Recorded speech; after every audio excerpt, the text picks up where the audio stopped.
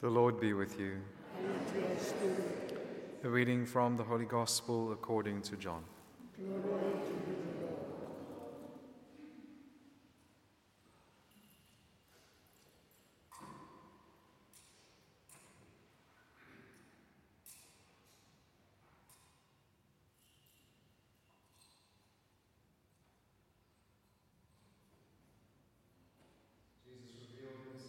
To the disciples by the Sea of Tiberias, and he revealed himself in this way. Simon Peter, Thomas called the twin, Nathanael of Cana in Galilee, the sons of Zebedee, and two others of his disciples were together. Simon Peter said to them, "I am going fishing." They said to him, "We will go with you." They went out and got into the boat, but that night they caught nothing.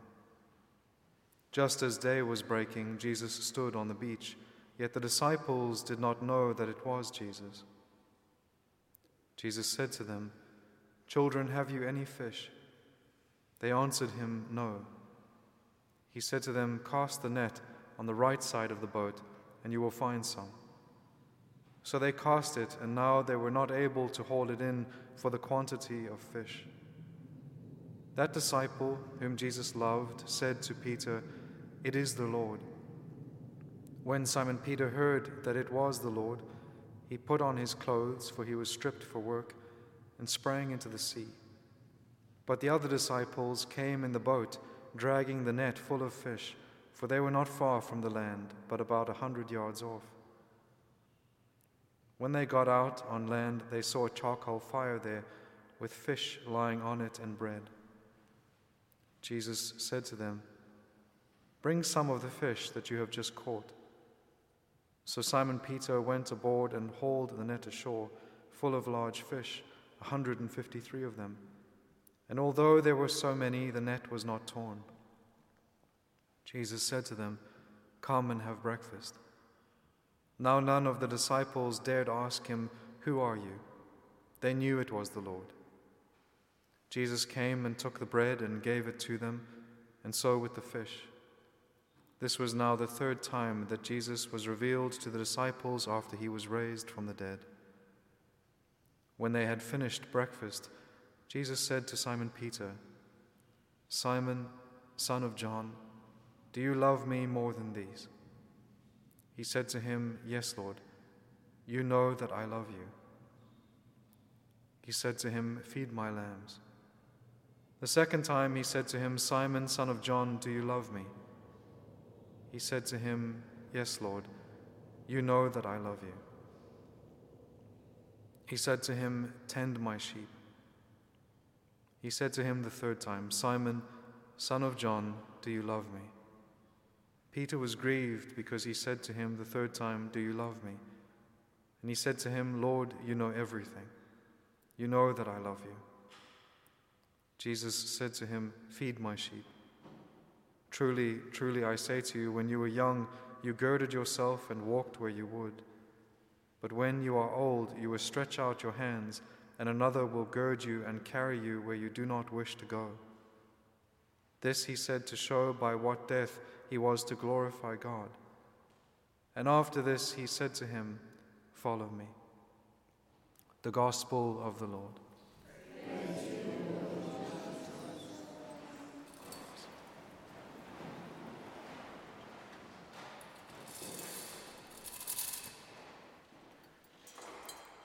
One of my favorite scenes in all of the Gospels, I think I've mentioned before, when I visited the Holy Land, to sit at this spot on the shore of the Sea of Galilee, especially early in the morning, is a very profound experience to sit there and kind of play out or allow the Gospel to kind of be played out in your imagination around you, and you have all of the right scenery for where it all took place, and it's a very, very beautiful experience. But it's also such a profound mystery of all of the different details of what happened in this scene. And we could not, again, go into them all now. But I'd like to look at two specifically. One is the centrality that Peter has taken in all of the resurrection accounts and what that means for us. And then also look at all of its kind of Eucharistic connotations, what the Lord is doing here with regards to the Eucharistic sacrifice. And so what we see in any kind of honest look of the resurrection accounts is that Peter steps to the forefront, right? So the one who had denied Christ is now eagerly searching for him and eagerly longing for the Lord, and all of his doubt and all of his sorrow is driving him towards Christ. And so he becomes this very beautiful central figure. So even when Mary Magdalene sees the Lord, she goes back, or when they see the empty tomb, they go back to Simon Peter and to John, right? And so also when the Emmaus disciples return from seeing the Lord, they go back to Simon Peter and the other apostles. And then when they arrive there, they are greeted with those words, "The Lord is risen and he has appeared to Simon." And then also what we have in all of the scenes is kind of just as Peter now and his relationship with Christ is being restored, being reanimated specifically in this love that he lost himself when he denied Christ, but which Christ has never lost, right? God is love. And so the love of God has been the constant. And it is that love of Christ that is now going to draw Peter back to himself and set him as this firm foundation of the church that he has established, this church that has been born from his side on the cross. And so what you have in this kind of final dialogue between Christ and Simon Peter, you have many commentaries on it and looking at the different words for love that have been used. When the Lord asks him if he loves him, it is that agape love, that self-sacrificing love. And Peter in his humility responds and said, "Lord, you know that I love you," with a filial love. It's not yet agape love. It's not yet perfect. And this is a change in the disposition from the one who was so confident about himself, right? The one who said, "I will go to death with you." And now he's acknowledging in humility that he doesn't love the Lord as the Lord loves him. So he's beginning to see and to understand his weakness. But this is what is necessary for all of us. If we could all love God with God's love, there would have been no necessity for Christ to come and suffer and die for us. But we cannot do that. We need Christ and his grace and the Holy Spirit so that we can truly love God with his love. Love God with a love that is self-sacrificing, that will offer ourselves for him. And so Simon Peter in this conversation with the Lord acknowledges his weakness and the weakness of his love. His love is filial. It is not yet agape. But the Lord ends the conversation with a very beautiful promise, a promise of the way in which he will glorify God by his death, showing that he will be brought to this agape love, to this love that is self-sacrificing, and that he will, in the end, offer himself for love.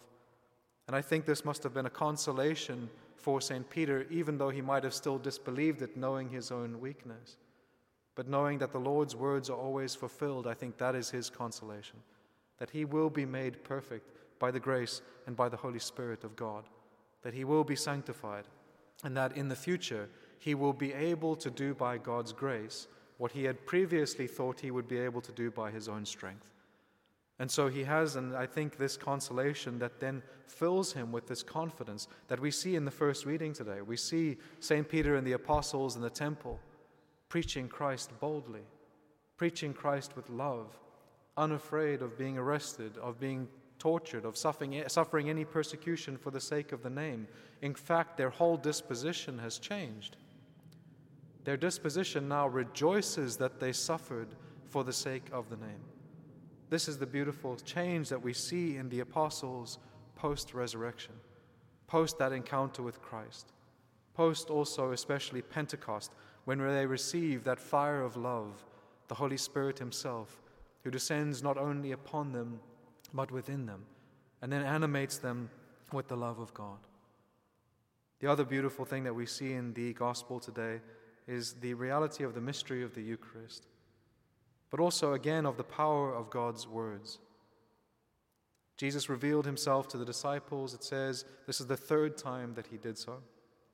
They have gone fishing, and they have been fruitless in this exercise. As Bishop Fulton Sheen says, they seem not to be very good at their own occupation, right? They never catch anything in the Gospels without Christ's intervention. And so what happens is they are fruitless that night, in that darkness, in that longing for the light to return, the spiritual light, namely Christ himself. And the Lord appears to them They are united together, and the Lord stands on the beach at dawn, as day was breaking, it said.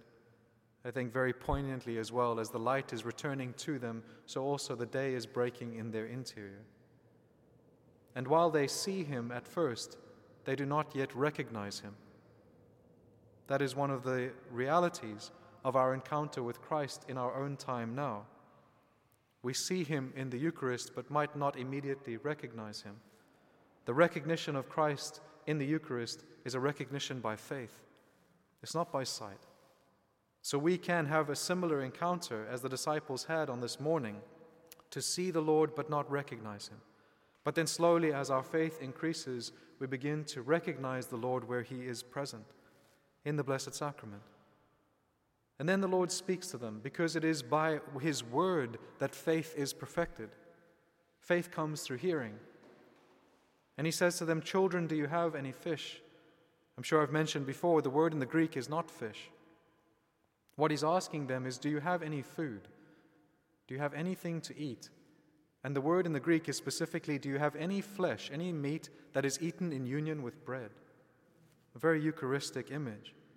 And they say no. And then he says, okay, cast your nets in and you will find some. So they cast their nets in and they catch fish. But it's only when they get to the shore that they find what the Lord was speaking about. Because on the charcoal fire is what? A fish that is ready to eat with bread.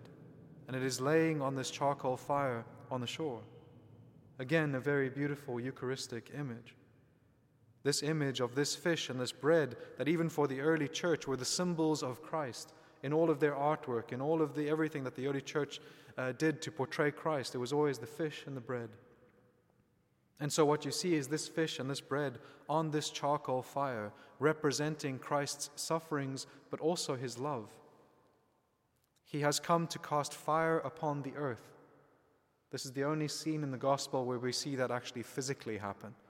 But we know that the fire that he has come to cast upon the earth is the fire of the Holy Spirit, his love.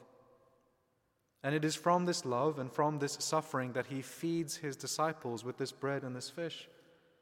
It is exactly the same for us here at the Mass. From his passion, made present to us through the mystery of the Mass, from that same fire of his love, he offers us to eat, which is himself, his own body, his own blood. And his disciples are nourished by him. Lastly, the Lord says to them, "Come and have breakfast." The word in the Greek, as I'm sure I've mentioned before, is come and have the principal meal. It is the principal meal for the day. That's what that word means. It means the meal that will sustain you in the work of the day. And so that invitation of the Lord, where he says to them, "Come and have the principal meal," is with the invitation that we receive from the Lord to the Mass. Come and have the principal meal. Come and eat the daily bread. Come and eat my flesh and drink my blood, and be sustained, not only for each of our passing temporal days, but for the eternal day of eternity with him in life with the Father. Amen.